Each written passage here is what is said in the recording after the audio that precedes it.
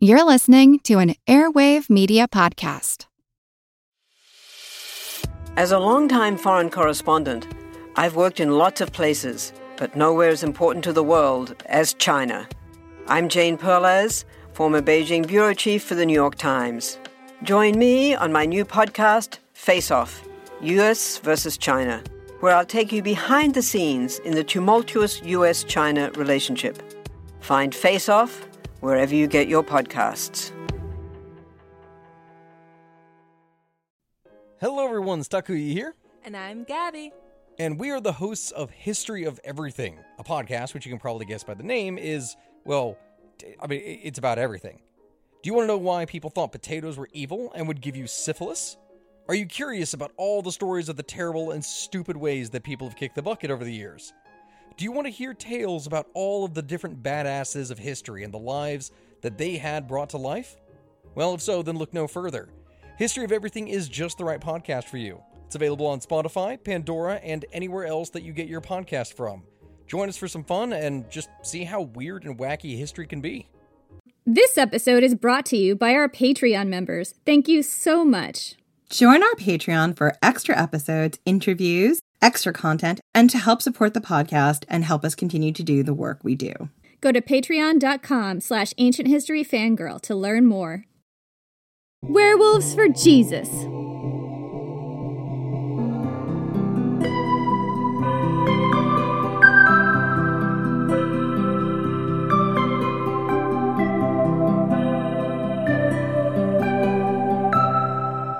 I'm Jen McMenemy. And I'm Jenny Williamson. And this is Medieval History Fangirl, the seasonal edition. Okay, it's not actually Medieval History Fangirl, it's still us, your favorite ancient history fangirls. But this week, actually for the next couple of weeks, we're doing something a little different. Normally, we don't leave the ancient world, but as Jenny was researching berserkers, I couldn't help myself. I kept texting her all this weird and little-known facts about werewolves of the medieval period and into the 17th century. Yeah, because berserkers are sort of tied to werewolves, but I tried to keep the Catholicism out of it, and Jen really wanted to put it back in. Catholicism and in some areas just general Christianity. But yeah, and I was like, but how can you leave this part out and that part out? Like, we must talk about it. Because it wasn't about that, Jen. No, and I actually really respect the work that you did to try and keep the Christian lens out. But I was like, but there's another side of the story, the wild Christian lens that we need to add on. And I knew so much about wild witch trials and the Christian lens because a few years ago I'd been working on a fiction project involving werewolves. And I had already fallen down a really deep research rabbit hole. Because I had done all this research for this fiction project, I had a lot of random knowledge that I just couldn't help sharing with Jenny at 2 a.m. because that is when my brain seems to be the most active, worried about life, the probability of my death by werewolf or alligator, and, wondering if a super volcanic eruption will happen and destroy much of life and the world as we know it. All these are normal 2 a.m. thoughts, right? I'm not alone here. I mean, climate change is definitely going to get you faster than that, in my opinion. Not if the supervolcano goes off. Well, yeah, but I mean, the chances of a supervolcano going off just now versus climate change in the next 10 years, I'm betting on climate change. I'm not disagreeing. I'm just saying, the idea of a cataclysmic eruption is something that just will not leave my brain. So, after our Berserker episode and my episode last year, Werewolves of Wolf Mountain, I had this feeling that it was time to take the werewolf mythology a little further forward in time and break with our normal parameters for this podcast by talking about what happened to the werewolf myth when it moved from ancient into medieval and then more modern times. And because I presented a great case and because it's our podcast, you're getting this episode. You're actually getting 3 episodes, but a little more on that later. So strap in for a spooky season spectacle unlike any other. Let's talk about how the myth of the werewolf fared when it met with the Catholic Church. That's right, we're going to do a deep dive today into Catholic werewolves because they were different than modern werewolves and different from the ancient Greek and Roman ones we've already covered.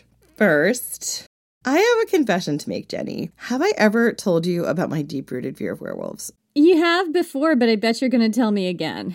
I really am, because I think our listeners will find it equally traumatic and funny. So when I was a little kid, a very little kid, I was absolutely terrified of werewolves. And this lasted until I was around 10, and we got this big Irish wolfhound as our family dog. And my parents convinced me that Irish wolfhounds were bred to kill werewolves. And I mean, that's not exactly true. They were bred for wolf control. But my child brain believed that my Irish wolfhound would protect me from all werewolves. In all seriousness, my fear of werewolves was intense.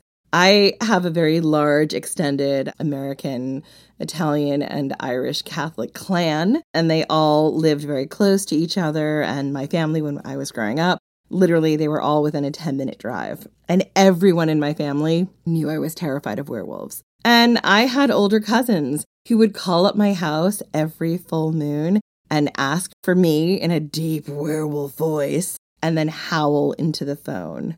And sometimes they would even scratch at the windows of my ground floor bedroom in a full werewolf mask.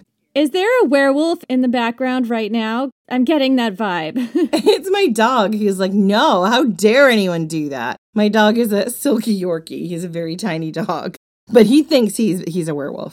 Anyway, can you imagine, like, just people at your window in a full werewolf mask scratching and howling every full moon? That is rude. It is so extra. So that just really ruined my night's sleep, my parents' night's sleep, and has haunted my nightmares for decades. In short, as I do with all things that scare me, I became equal parts fascinated and petrified of werewolves. Your childhood was traumatic, Jen. I mean, between the Catholicism and the werewolves. It was. Look, I think that trauma made me the fun and engaging person I am today. I am remarkably well-adjusted and deeply dysfunctional. I don't support people traumatizing children. I don't either. I think once would have been enough, but it was multiple times they did it. Until this dog and my belief that my dog would protect me. So, let's get back to the genesis for this episode. A few years ago, when the paranormal romance genre was at its height, I worked on a novel about werewolves and witch hunters. It was not a good book. It was a very sexy book, but it was not a good book. Because I wanted a good chunk of my novel set in the past, it required that I do a lot of digging into the werewolf folklore and history surrounding the Middle Ages through to the 1700s. So, while that novel might never see the light of day, and that is probably for the best, this episode is the happy upside to all that research. Although, maybe if our patrons demand it, I might give them a smutty scene from the book on our Patreon behind our paywall. I would like to hear that. You've read this book, and you've read that smutty scene. I probably have, but just don't remember because it's been memory hold, so... Oh god, this is 10 years ago or more at this point. I would love for us to read each other our early sex scenes from old books sometime, because that would be kind of fun. In fact, that would be a fun Patreon episode, is Jen and Jenny read each other sex scenes from our early novels. If our patrons want that, we'd have to ask them. I don't want to lose patrons because they're like, that's not what I'm here for. This is just what I want to give them, Jen. So let's begin our dive into the Christianization of the werewolf. Ancient werewolf or were-animal tales exist all over the world, and this episode is going to focus on European werewolf tales. Not because werewolves and were-crocodiles, bears, hyenas, tigers, foxes, etc. don't exist in other cultures or areas of the world, but because they do. And we really want to dive into those legends another time and give them their due. So for now, let's just look at how the werewolf tales of Europe changed to reflect the new religion in town, Christianity. The first question that you might have is, why a wolf? What is the obsession with a human turning into a wolf? That is a valid question. To be honest, there are many other were-animals other than wolves. Bears are just as common as wolves in Russia. Were-foxes are a thing in Japan and other Asian countries, as are tigers and lions. Were-crocodiles and hyenas are huge in African mythology. But the big bad of Europe, the predator who came into the most contact with humans, was the wolf. And let's be very clear here. While wolf attacks did happen, wolves had a lot more to fear from humans than the other way around. And that's true. Wolves were brutally hunted and in fact made extinct in the UK at certain points. They were hunted into extinction in Ireland and the UK by the mid-1700s. They were just killed off. that's important to keep in mind as well. We're talking about the brutality of wolves and how scary they are, is that in fact wolves were and continue to be victims of humans. Yeah, I know they're trying to like bring the wolf population back in some places in, I think, the UK, but like, let's be very clear, the native wolves were hunted out. This is a big kind of a contentious issue in the US too, because the wolf has been taken off and then put back on endangered species registries, and in some states it's now legal to hunt them, and it's pretty brutal what's happening and how they're doing it. So I wouldn't necessarily say that in modern times we're all so much better. No, we're not. And you know, there's a fear of these apex predators. It goes all the way back to like the beginning of like our fear of something that is stronger, faster, and, you know, capable of harming us. But the reality is all of these animals have more to fear from us than we do from them. Right. So anyway, back to what I was talking about before, the big bad of Europe, the predator who came into the most contact with humans was the wolf. Wolves tend to hunt in packs and could easily be a threat to more vulnerable humans, women, children, the elderly, the unhoused. They were also a threat to livestock. They moved quickly and most silently when they hunted. And they were so feared and such a threat that in many places in Europe, they were hunted to extinction or near extinction in their natural habitat. So this is from a Wired article called Fantastically Wrong, The Strange Real-Life Origins of the Fiendish Werewolf. Quote, "So, the question becomes, why is this so widespread? Do we humans just innately fear turning into beasts? Not quite. But in her essay, this is an essay being quoted in the article, Stewart proposes a fascinating theory to explain where all this came from. And like so many great stories, it all began with a little bit of interspecies cross-dressing. When humans started developing sophisticated hunting techniques, she argues, many peoples would kill a large predator, stuff it, and use it as a decoy. So, taxidermy, basically. The idea was to lure more of its kind to investigate. Though, quote within the quote, of course the hunter would soon hit upon the plan of himself putting on the animal skin. That is, an individual dressed, for example, in a wolf skin could approach near enough to a solitary wolf to attack it with his club, stone, or other weapon, without exciting the wolf's suspicion of the nearness of a dangerous foe. And with that, many thousands of years ago, the werewolf legend was born. Back at camp, the wolf man would participate in ceremonies, dancing, and crying, and further assuming the demeanor of the wolf. That idea of like that taxidermy wolf, that decoy, like we see that even now. There's like duck decoys, there's scarecrows, there's all kinds of stuff that we still use in modern times. So let's break this down a little bit. Werewolves and were animals in general were apex predators, animals that humans feared contact with.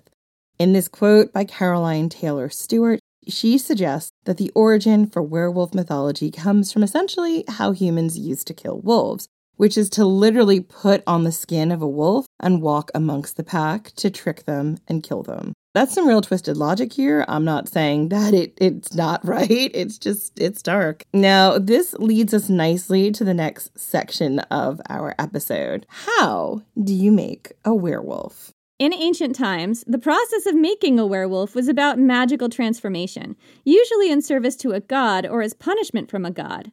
In our episode, Werewolves of Wolf Mountain, which was about ancient Greek and Roman werewolves, we discussed how female werewolves were able to turn into a wolf at will and were generally in service to Hecate. And that is kind of berserker-like, right? Because berserkers changed into animals in service to Odin. And they were very much not cursed. They hadn't done anything wrong. This was kind of something that they had as a gift, as opposed to being a punishment. Although Hecate does turn some people into dogs and stuff like that, they're not generally what we consider werewolves. Right. So the most famous ancient Greek werewolf is Lycaon, who was transformed into a wolf as a punishment for killing and cooking his own son and feeding him to Zeus, as one does. Absolutely. Why wouldn't you do that? Lycaon was just not making the best decisions at that time in his life, that's all. Like, there are so many Greek myths about people trying to cook and feed their children to the gods. Was this really a thing? Because, like, the more times you see it, the more times you're like, were people just doing this? Was this just a thing that was done? Anyway, so Lycaon was cursed to remain a wolf for 9 years because he ate the human meat. That was his son's meat. He didn't eat it. It's because he tried to feed it to Zeus. Tried to make Zeus eat the human meat. Anyway, and he wasn't allowed to eat people during this time. If he did eat the human meat, then he'd be cursed to remain a wolf forever. This is considered one of the earliest written down Western stories of a werewolf, not including the Epic of Gilgamesh, but that is a whole other debate. And the tale of Lycaon has all of the makings of a werewolf tale. It has the human doing something to run afoul of the god, someone with supernatural powers, and being turned into a werewolf via divine power, basically. This Deus Ex Werewolf appears again in our episode on Viking berserkers, when we have Odin turning men into werewolves, bears, or boars to fight as his elite warriors. And it's not as a punishment, it's, as you said, it's kind of like a gift. It's like a sign of divine favor, I suppose. But what if you didn't have the help or punishment of a god? What if your ability to turn into a wolf was based on something else? Something more sinister? Because as the werewolf folklore passed on from the BCs into the ADs, the ways of turning into a werewolf changed. Now, this is a comprehensive list from the website werewolves.com. And it sounded a little vague, but I actually did go through, I double-checked and vetted all of these ways to be turned into a werewolf in other places and made sure that it was accurate and we weren't giving you bad information. And because the list is super thorough and fun, I wanted to share it with you. It's a very long list. So here are all the things that could turn you into a werewolf in both ancient and medieval and probably into the 1600s and 1700s times. Quote, being bitten by another werewolf. Being scratched or clawed by another werewolf. Selling your soul to the devil. Wearing an enchanted belt made of wolfskin or fur, known as a wolf belt. Applying a magic salve to one's body. Black magic and witchcraft. Eating lycanthropous flowers. They're white or yellow flowers that are said to be grown in the Balkans. Inhaling certain potions. Simply wearing an animal's pelt. I mean, don't you be getting those foxskin stoles, people. You're going to be a werefox. I guess any kind of fur coat might qualify here. Placing a real wolf pelt on one's body and then drinking beer mixed with blood. That's like a Tuesday, right? Just a normal Tuesday, yeah. Drinking water from a wolf's paw print. I mean, I did that last night. Last night was Tuesday. Eating the brains of a wolf. Spells and rituals. Very vague. Having sex with a werewolf. I mean, I can't guarantee that nobody I had sex with was a werewolf. I know, I can't either, so I'm probably a werewolf. Eating an unborn fetus. I put that on my pizza. No. It's like the 10 Plagues pizza shop. Fetus and mushrooms. No. Worst pizza ever. Wearing a belt made of the skin of an executed criminal. Being cursed by a witch or a troll. I mean, that definitely happened to me. Being born on Christmas Eve. Being blasphemous and getting cursed for your sins. Why are all mine about me being cursed for my sins? I mean, you're the Catholic one. I know, I'm also a ginger and left-handed, so... I don't think cursing me for my sins works if I don't believe in the concept of sin.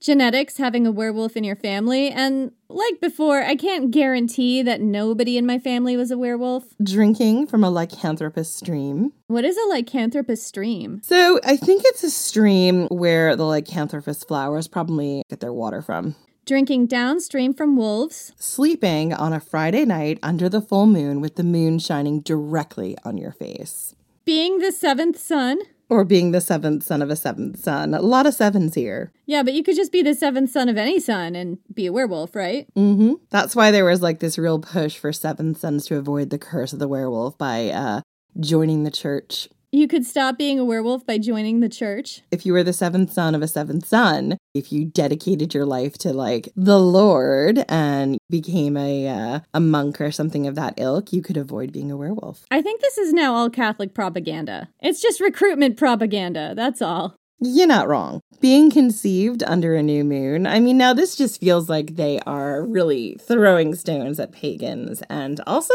people who just don't, know what time they were conceiving or having a good time. Not going to confession for 10 years? Oh, that's it. I am definitely a werewolf. It's definitely been past 10 years for me. Being gruesomely murdered on a full moon. I mean, that's awful. You're gruesomely murdered and now you're stuck being a werewolf too? Well, that one's on my bucket list. No, it's not. Being born on a full moon Friday. Tasting human flesh. Cannibalism is definitely linked to this. I'm seeing that pattern. Absolutely. And murder is really linked to this as well. So, Jenny, are we werewolves? Well, yeah. I mean... It's been a long time since my last confession, and I am pretty sure at this point I'm both a werewolf and a vampire. I mean, I guess the point of that is that I get to keep my looks, right? That's the upside.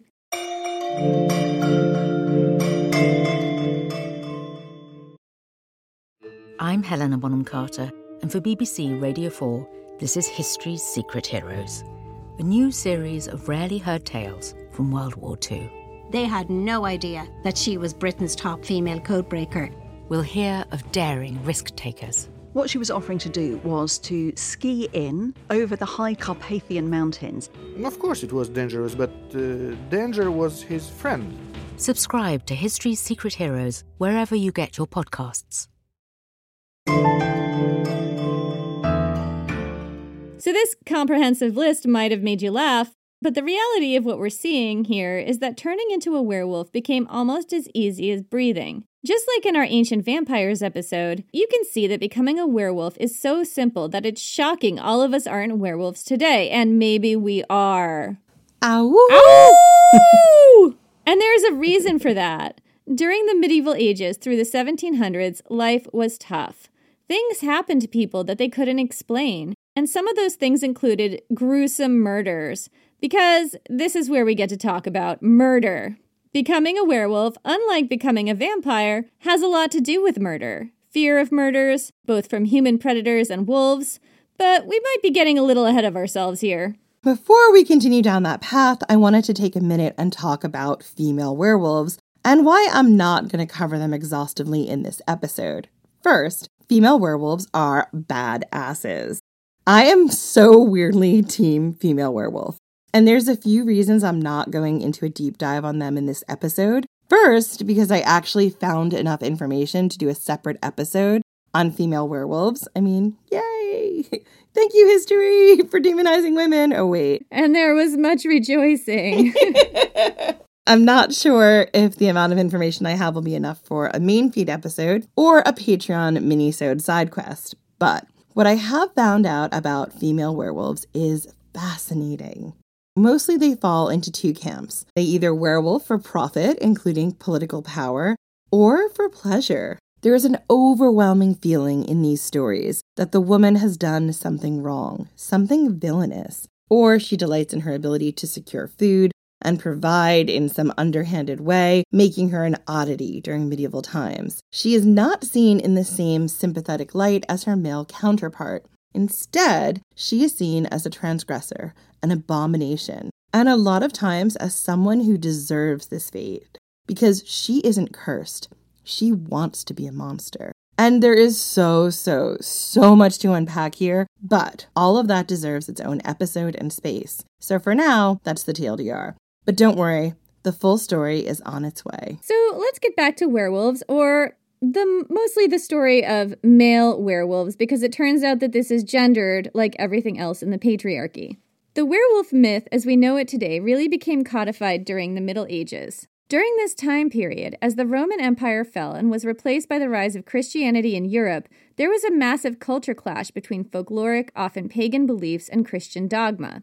And you can see that played out perfectly in the werewolf stories that arise from this time period, and then eventually lead into the horrors of the later witch and werewolf trials of the 13 to 1700s. What we wanted to focus on first is the bridging of the ancient traditions, where a human would put on the suit of a wolf, a pelt, a belt, something like that, and become a monster, which dates to potentially ancient Greek and Roman times and possibly older. The dates here are very fuzzy because it's hard to date oral folklore. Werewolves in the Middle Ages, as in ancient Greek and Roman times, were very much seen as a slightly bigger than average wolf.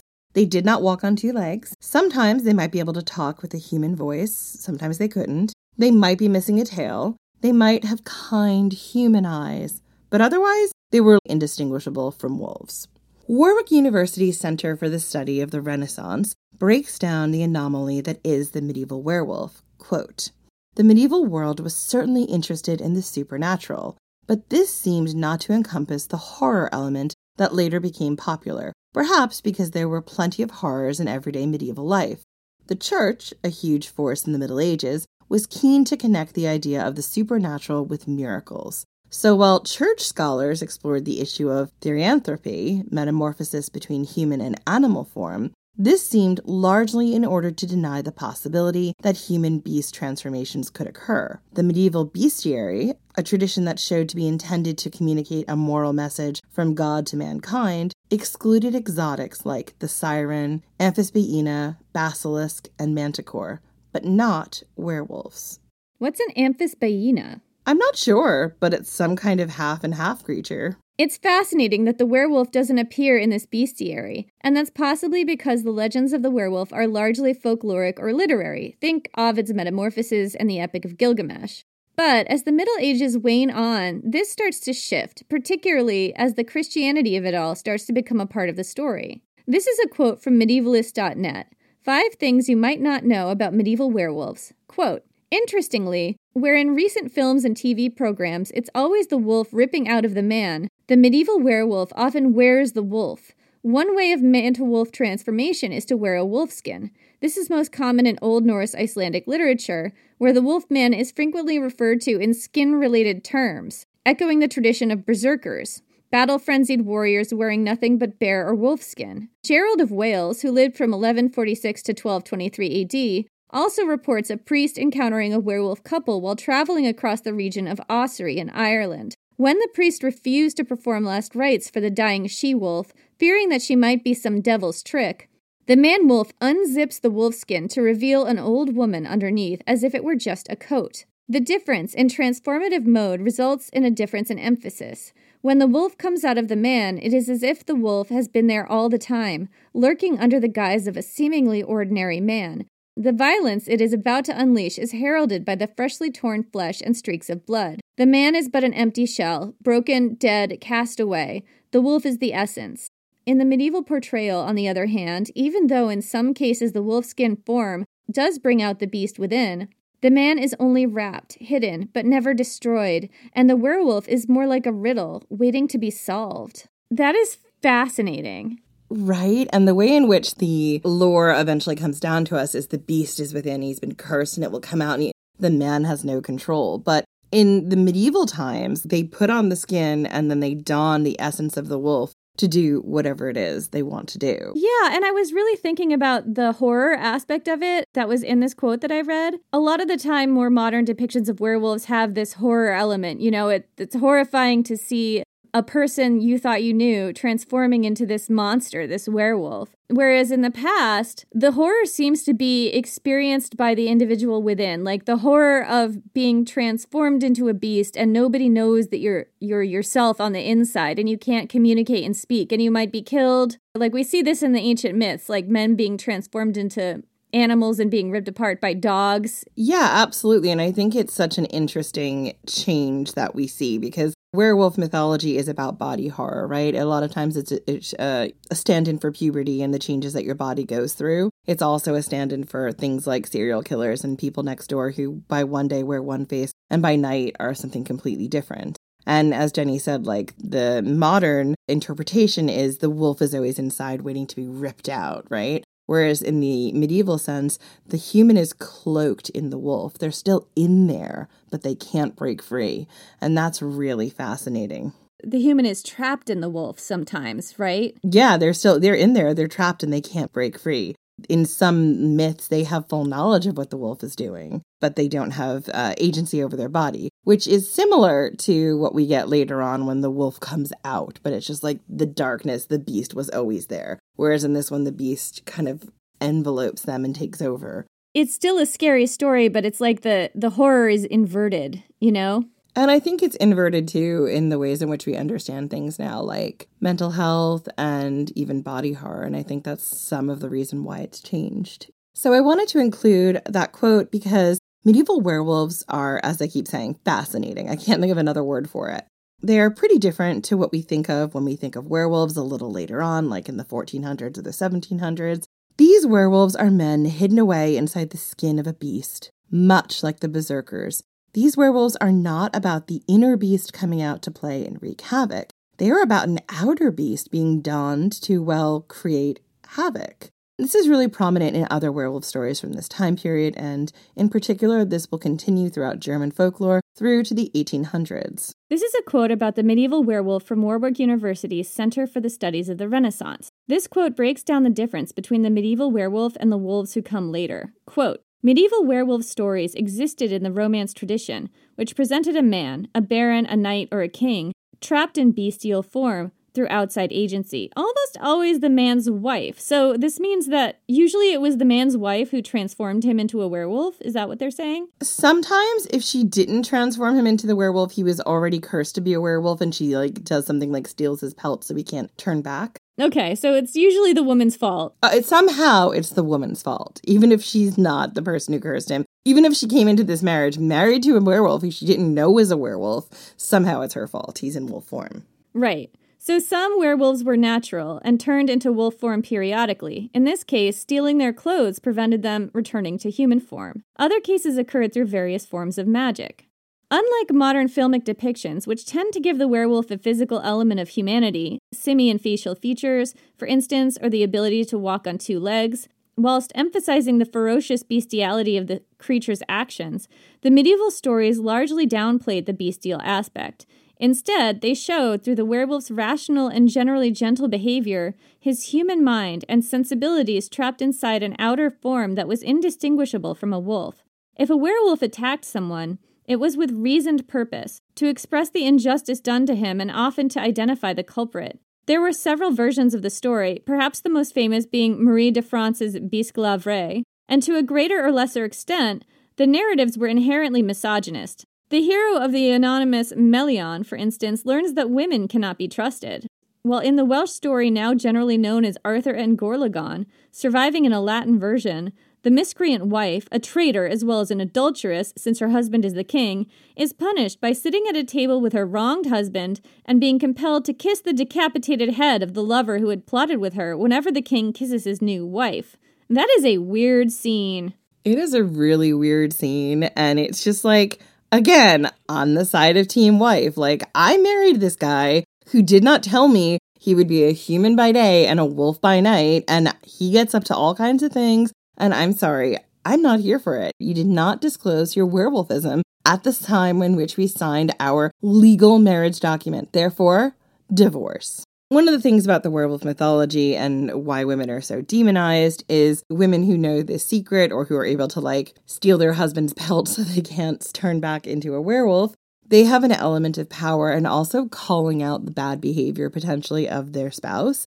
And that wasn't something that women did. If a man behaved appallingly to his wife, it was generally an open secret. People knew it. In these werewolf myths and folktales where the woman takes the power and forces her husband to be a wolf, she always comes off as the adulteress. But I'm like, but maybe he's just a dick. There's a whole other narrative that's been silenced by making the wife the villain here. Yeah, I think you're absolutely right. I mean, taking the man's pelt is kind of like calling him out on his behavior and making it public. And if we're talking about a man who's abusive behind closed doors, that's something that would be scary to abusive men, I suppose. Absolutely. And a wife having the power to publicly out them would be terrifying. Who's telling the story is always a question we have to ask here. I think we know who is telling the story with the inherent misogyny.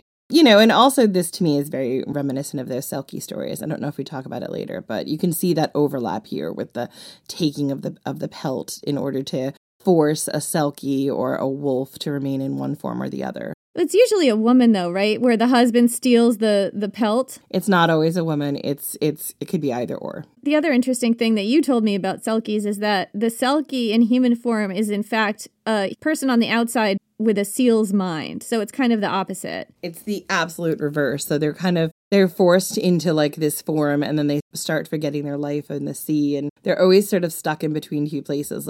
The Selkie narrative is such an interesting immigrant story. It's an interesting lens of always being torn between two places and where your identity lies and how that works. So let's get back to why I included this quote. I included it because it tells us something about medieval werewolves. It tells us that the general feeling behind the medieval werewolf in literature is a sympathetic one as long as it's a dude. The werewolf is a wronged person who cannot help turning into a beast. He's got those kind eyes underneath that wolf exterior. I don't know what it is. The kind eyes really turn me off. Right?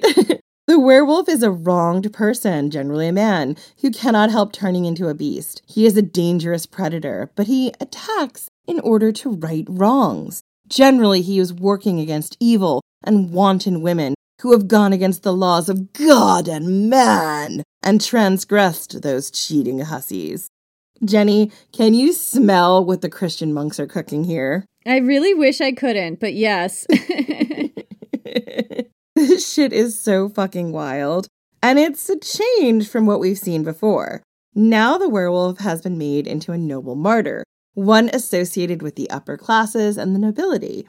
This is how you continue cementing the patriarchy. Impoverished people who become werewolves, well, they don't get the same sympathetic look. No, they're dealing with Satan and all his minions. They're probably serial killers. They're weirdos. But nobles, they've been unfairly cursed because of women and Satan. That's some real dark shit, Jen. Yeah, don't you love it when I just peel back the dark corners of history and go, let me tell you something. So, that is the story of the medieval werewolf, or at least the story for now. But as I'm sure you've guessed, the episode doesn't end here.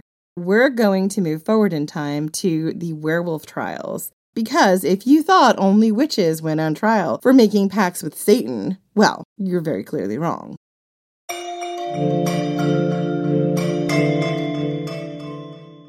Pele, Hawaiian goddess of volcanoes, fire, and rebirth. Maeve, Celtic warrior queen and nemesis of heroes. Kiyohime, Japanese fire-breathing snake demon. Pesta, Norwegian spirit of the Black Death. Our book, Women of Myth, is a fascinating look at women and femme characters in world mythology, including goddesses, heroines, and monsters. With captivating illustrations by Ringo Award-nominated artist Sarah Richard, it's the perfect gift for the mythology lover in your life, including yourself. Find Women of Myth wherever books are sold.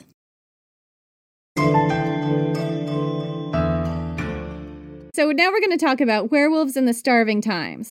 During the Renaissance, things start to change. There is a conflict here of religion, folklore, and science, and that is where we start to see witch and werewolf trials. During the 1300s through to the 1700s, witch and werewolf trials were common. We hear a lot about witch trials, but going on at the same time in most of Europe were werewolf trials. Werewolf trials were incredibly prevalent in France, Germany, and Eastern Europe, and the reason for that is because wolves were still very much the apex predator in these areas. In England and Ireland, wolves were hunted to extinction by the 1700s, but this wasn't the case in the continent. Wolves roamed free and were a dangerous predator. And from 1303 to 1850, the world went through the Little Ice Age. The Little Ice Age caused global cooling by about 3.6 degrees Fahrenheit. And this created a lot of chaos on a global scale. We aren't sure exactly what caused this ice age. Lower solar output, explosive volcanic activity, and a change in the atmospheric circulation have all been blamed as contributors. And you all know that I'm going to just claim a volcano did it. I mean, a volcano was part of it. I knew you were going to try to slip a volcano in here somewhere. I mean, it's my first episode of the season. What would it be like if I didn't mention a volcano? So, why does this matter? Because during these centuries, the winters were colder, the summers were colder, the waters were colder. In general, the world was colder. And this made for starving times.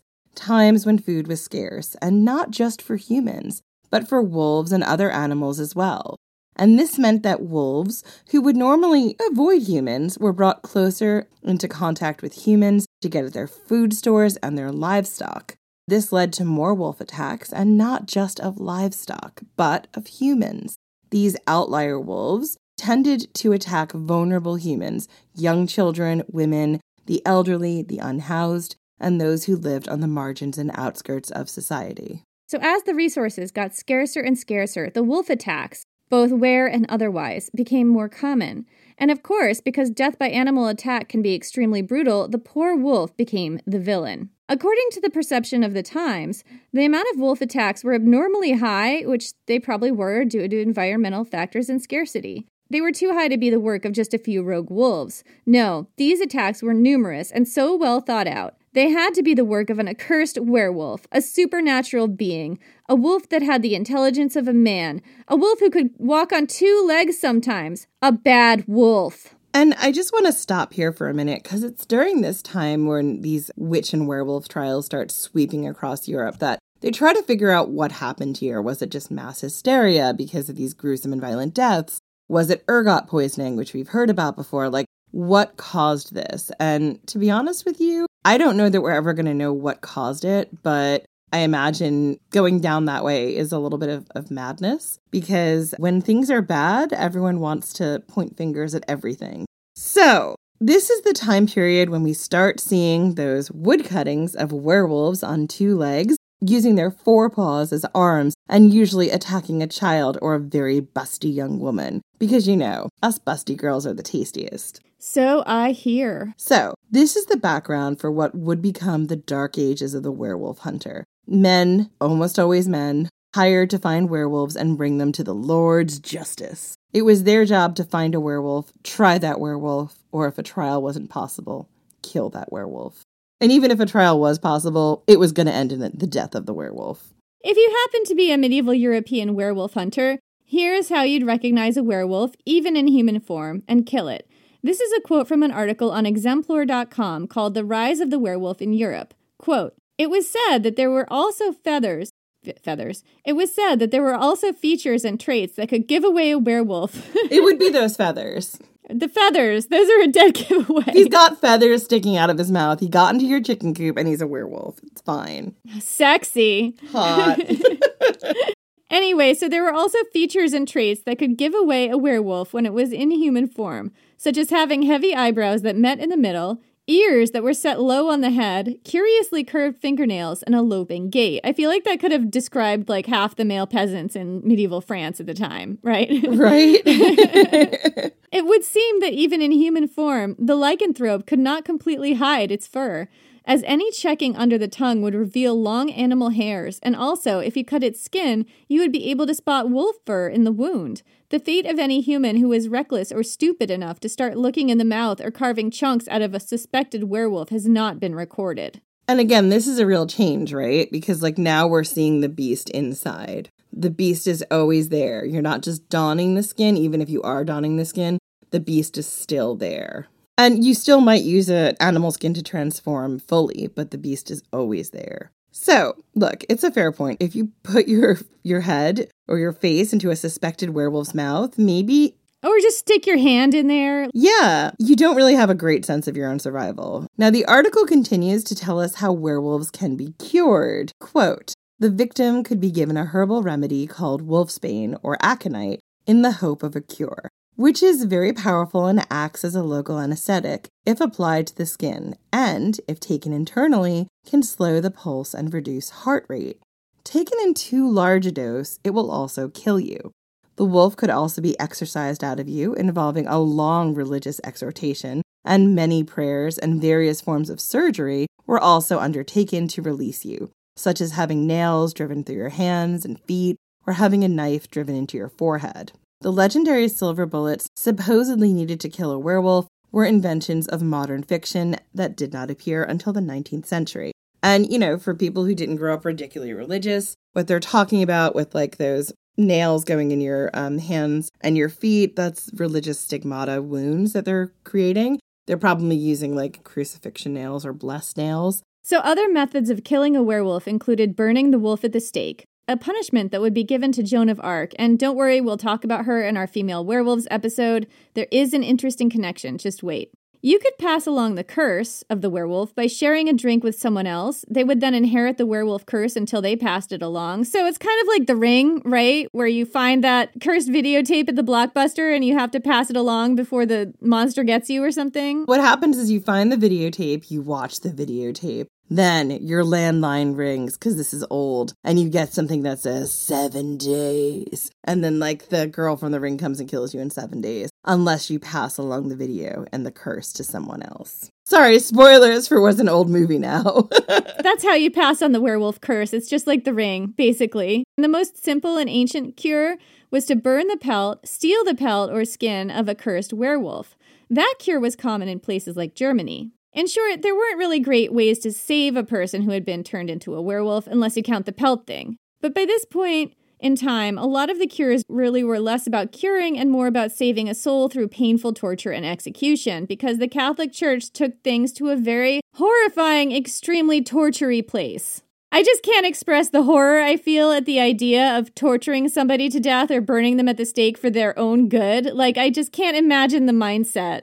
Yeah, I mean, it's very complicated because if you confessed, then you would be killed. If you didn't confess, then you would be killed. If you didn't confess and like you weren't a werewolf, then in theory, by not confessing, you could be saved. If you did confess and you were a werewolf, and I don't know, your confession was received somehow, maybe your soul could be saved. Like, it just was all about burning people for sport. Right. The soul might be saved, but you still get burned at the stake, though. Like, that's really an essential part of the process, right? Yeah. But giving a false confession was like, that was equally as bad. Like, it's wild times. I mean, what about the souls of these people doing all the torturing?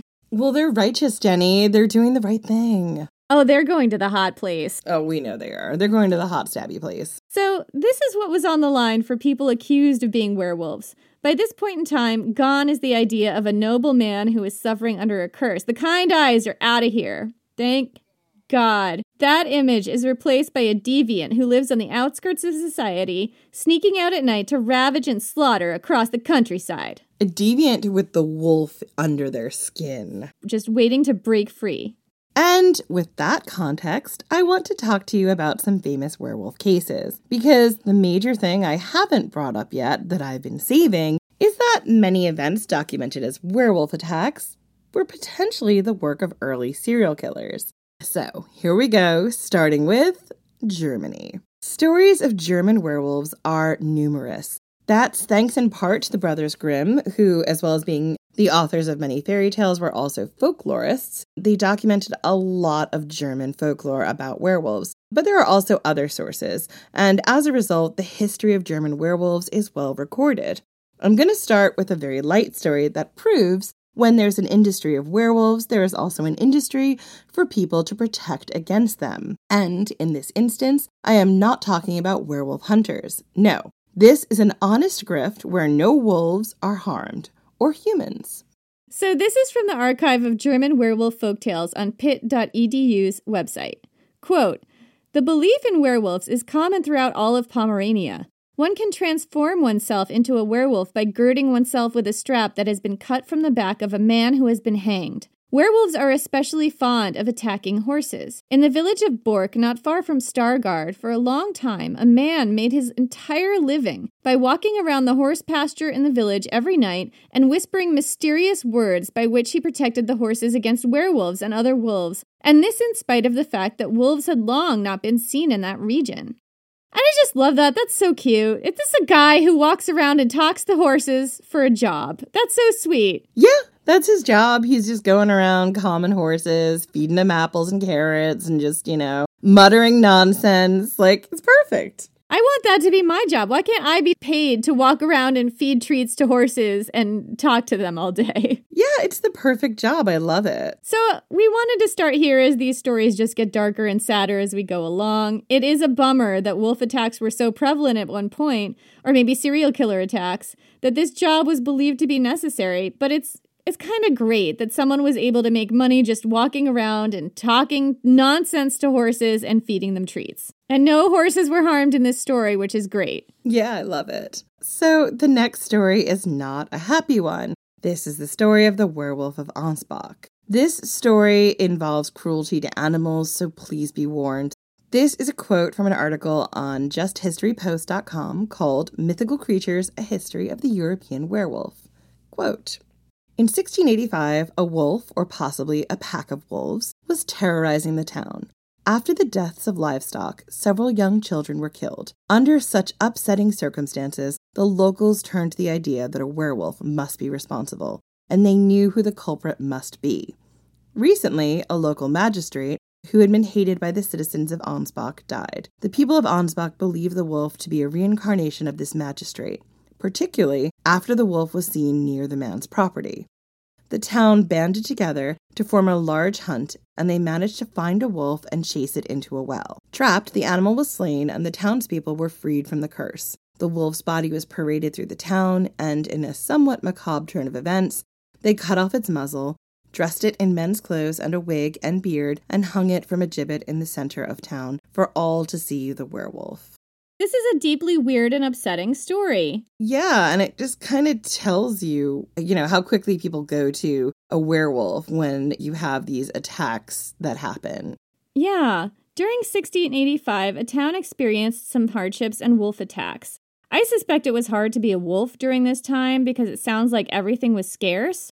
And how did the town handle these hard times?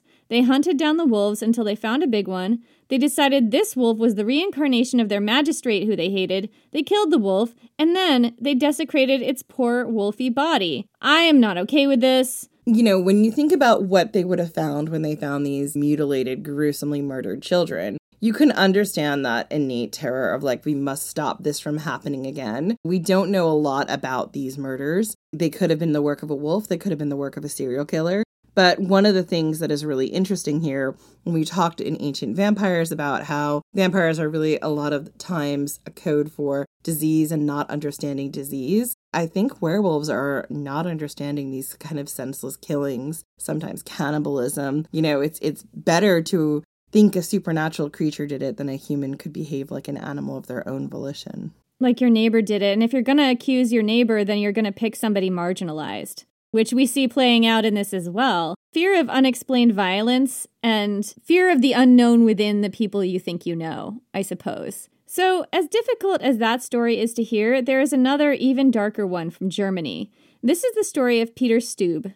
Peter Stube lived in 16th century Germany.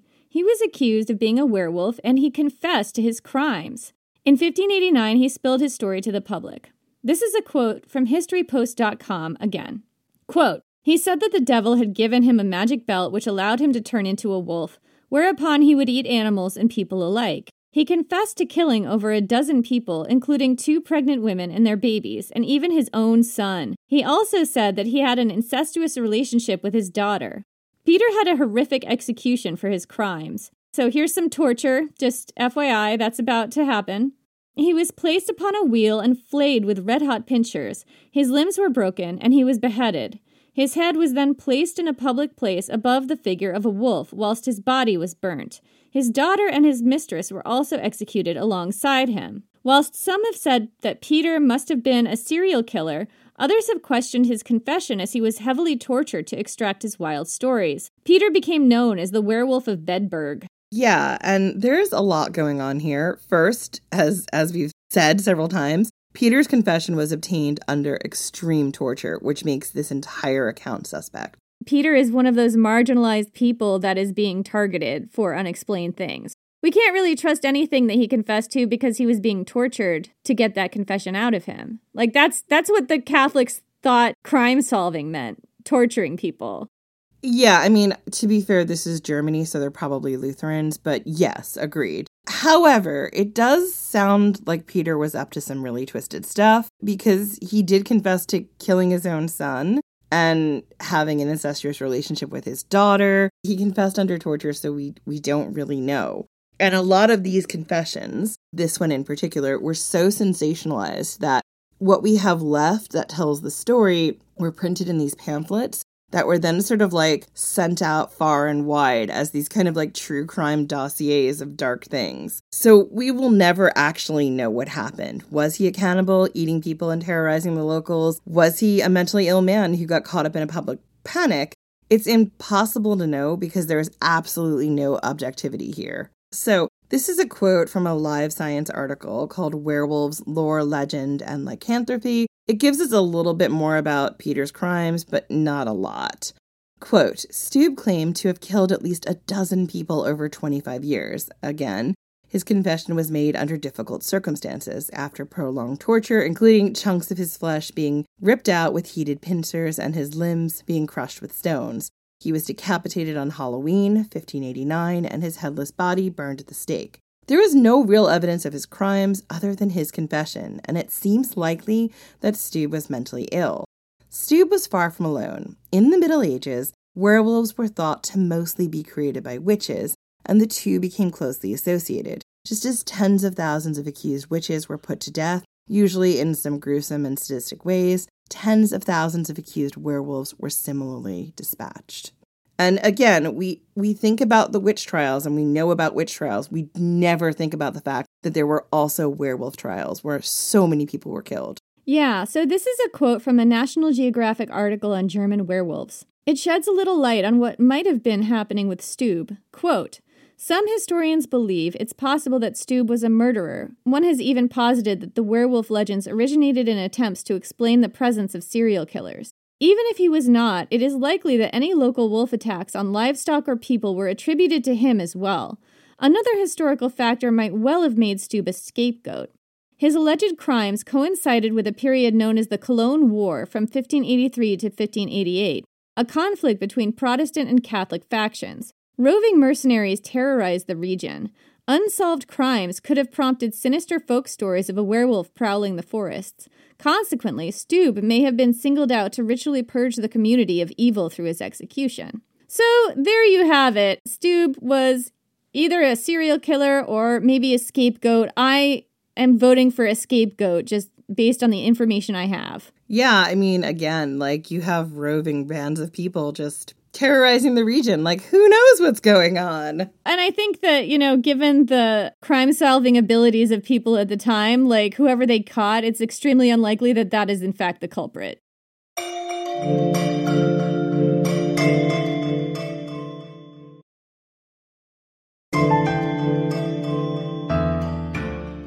So, if you think Germany was bad, let's take a look at France.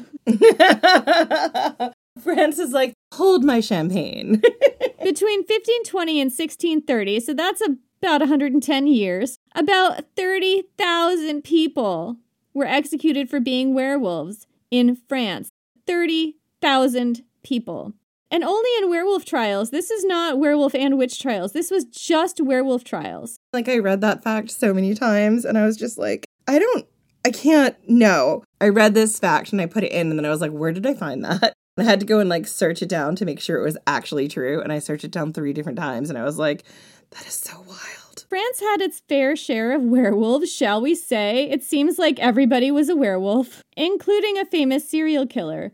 Guy Garnier is known as the Werewolf of Dole. He was a hermit who lived on the outskirts of town with his wife in Dole, France. In 1572, killings began in his area. Child killings.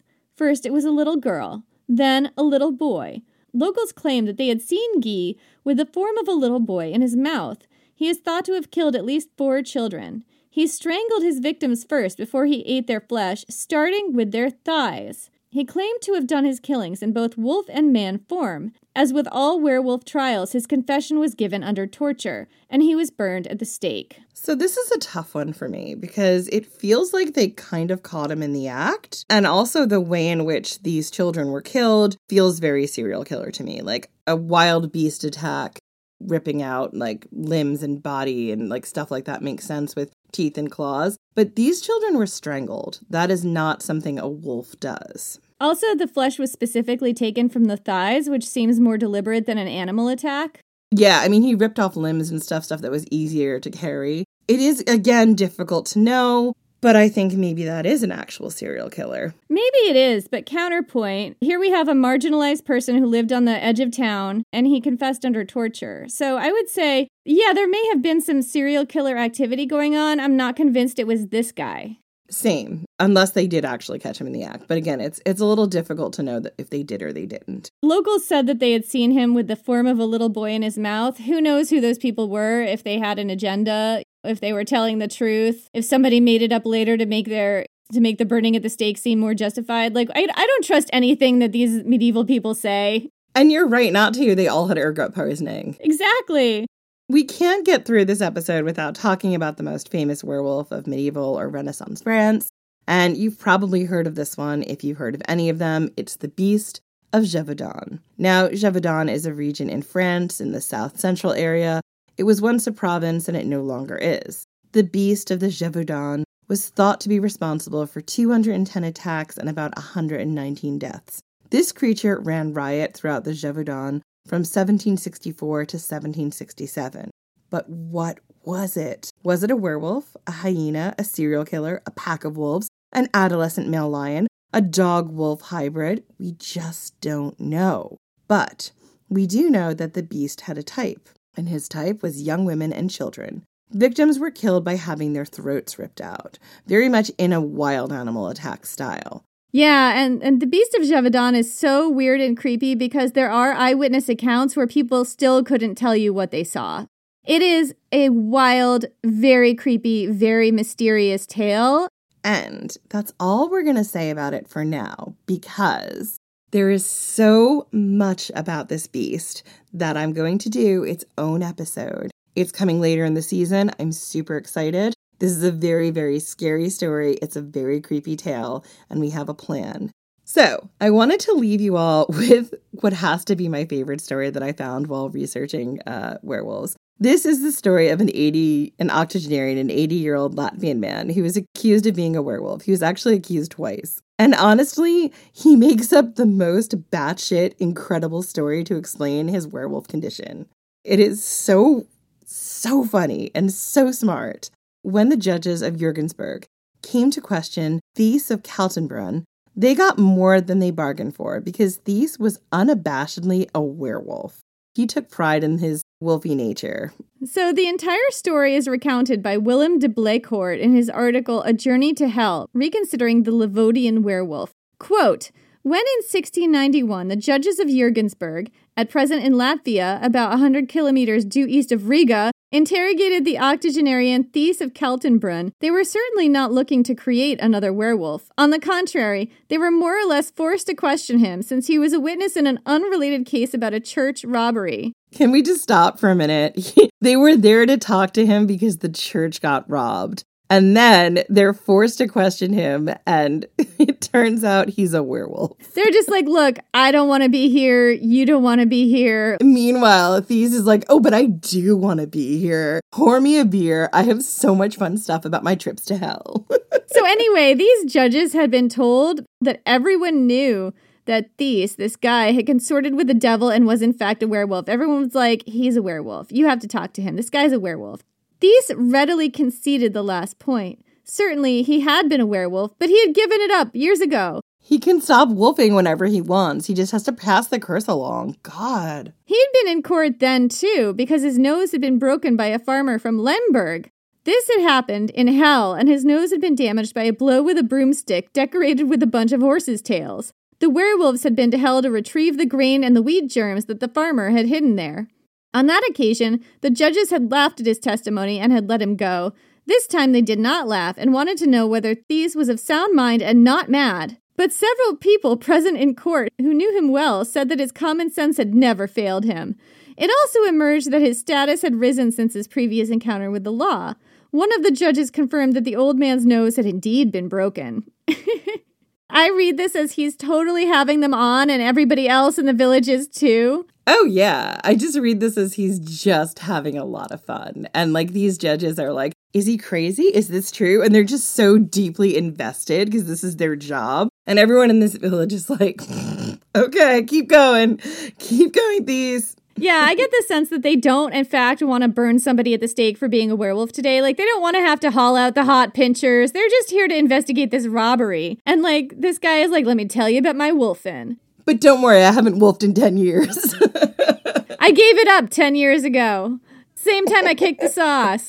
But, like, I feel like when he actually says, like, when he actually starts talking about werewolfing, you know, in the way that he's doing it, you can see how ridiculous these accusations are. Like, he's not just going, no, I'm not a werewolf. He's like, oh, yeah, I am a werewolf. And then he really embellishes it. I absolutely love, as I'm sure you're getting a sense of, how deeply the judges fall for this nonsense. The story continues to get wilder, and the judges just go with it. This is again quoting from that article. How did you reach hell? The judges asked Thies. Where was it located? The werewolves went on foot in the shape of wolves, he replied. Hell was, quote, at the end of the sea. That is to say, in a swamp near Lemberg, about a half a mile from the estate of the chairman of the court. I love that the entrance to hell is like right near the chairman of the court's estate. It's like on his property. It's like he knows all about it. Everyone knows where the entrance to hell is. Like it's on that guy's land. He's sweating right now.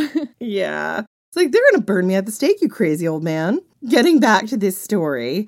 Asked precisely how Thies and his companions had turned into wolves, Thies first answered that they had put on wolves' pelts. He had gotten his from a farmer, and a few years ago he had passed it on to another. That's when he gave up the wolfing. But when pressed for their names, he changed his story. He and his werewolf companions just went into the bushes, discarded their clothes, and became wolves.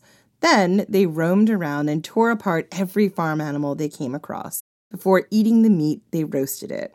How could they manage to do it? The questioning continued, since they had the heads and paws of wolves. At that point, they were human, says Thies.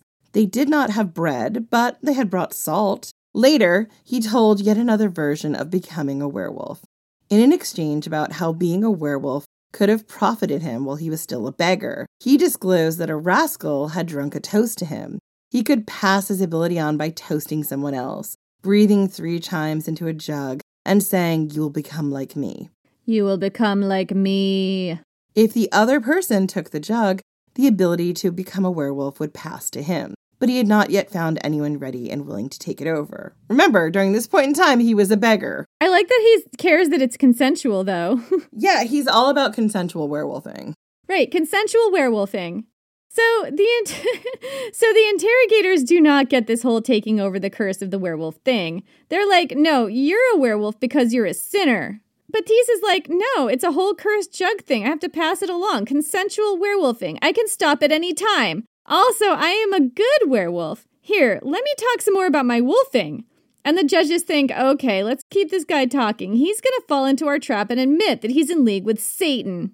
So this is another quote from the same article. Quote, "The old man, on the other hand, categorized his ritual enemies in this way and not himself. The wizards they had fought with in hell belonged to the devil, but the werewolves were the hounds of God. The wizards dined with the devil in hell, whereas the werewolves only dashed in and made away with morsels of food to avoid the iron whips of the guardians the devil had appointed.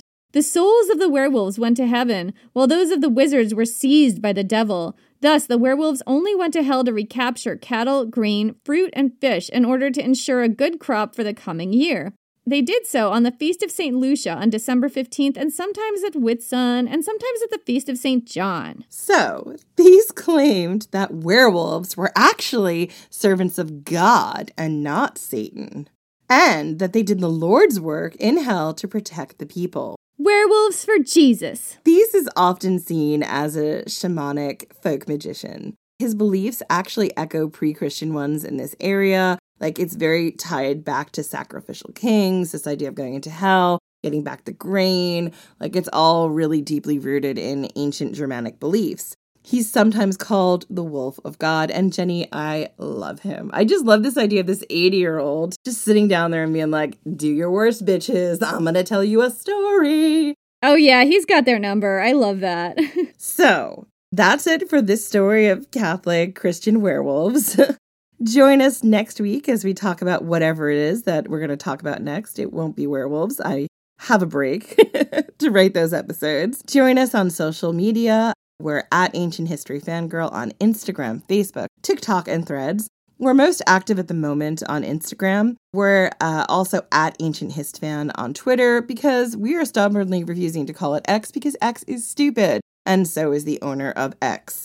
Also, you should join our Patreon because our Patreon is what keeps the podcast going. Our Patreon can be found at patreon.com/ancienthistoryfangirl. Literally, our Patreon is what keeps the lights on and what allows us to produce this podcast.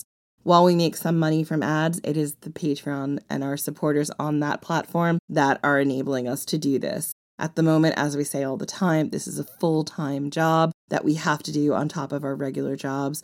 You know, we're recording this around midnight because that's when we have the time to do it. We would love to make this our full-time job, and we need your support. If you enjoy what we do, please become a patron. We're going to have to change what we do pretty soon if we don't get a lot more support. So if it is something you've been thinking about, considering joining a Patreon, maybe consider joining ours. And our memberships start at just $3. You'll have access to exclusive mini-sodes, ad-free episodes, videos. I don't know, maybe I will dig out my old werewolf smutty novel and put it up there for you. Who knows? Oh my God. I would love to just read sex scenes to each other from our old romance novels that we wrote when we were in college. I would love that. There is no way that's going to happen because I can't keep my face from turning red and my entire body from feeling like it's going to die. Jenny's like, it's going to be a video, folks. It is coming. Brace yourselves. Anyway, well, it sounds like a lot of people come in, they come out. And we always need more support and help. The amount that we receive on the Patreon, while we appreciate it, has stayed pretty much very stable for a very long time, and it is not enough to support 2 people. Exactly. So, we'd love to thank our patrons who've made this week's episode possible. Apologies in advance to anyone whose name we mispronounce. Yes. Thank you so much to Sky, just Sky. Haley Huntley. SJ, just SJ. Tessa, just Tessa. Emily Dinsmore. Laura Kellogg. Tiffany Shackley. Caitlin E. Beadle. Vince Maurer. Rebecca Cox. Frederick Guger. Christine A. Claire Sanfilippo. And JJB. Thank you so much. We could not do this podcast without you. Thank you all, and we will see you next week.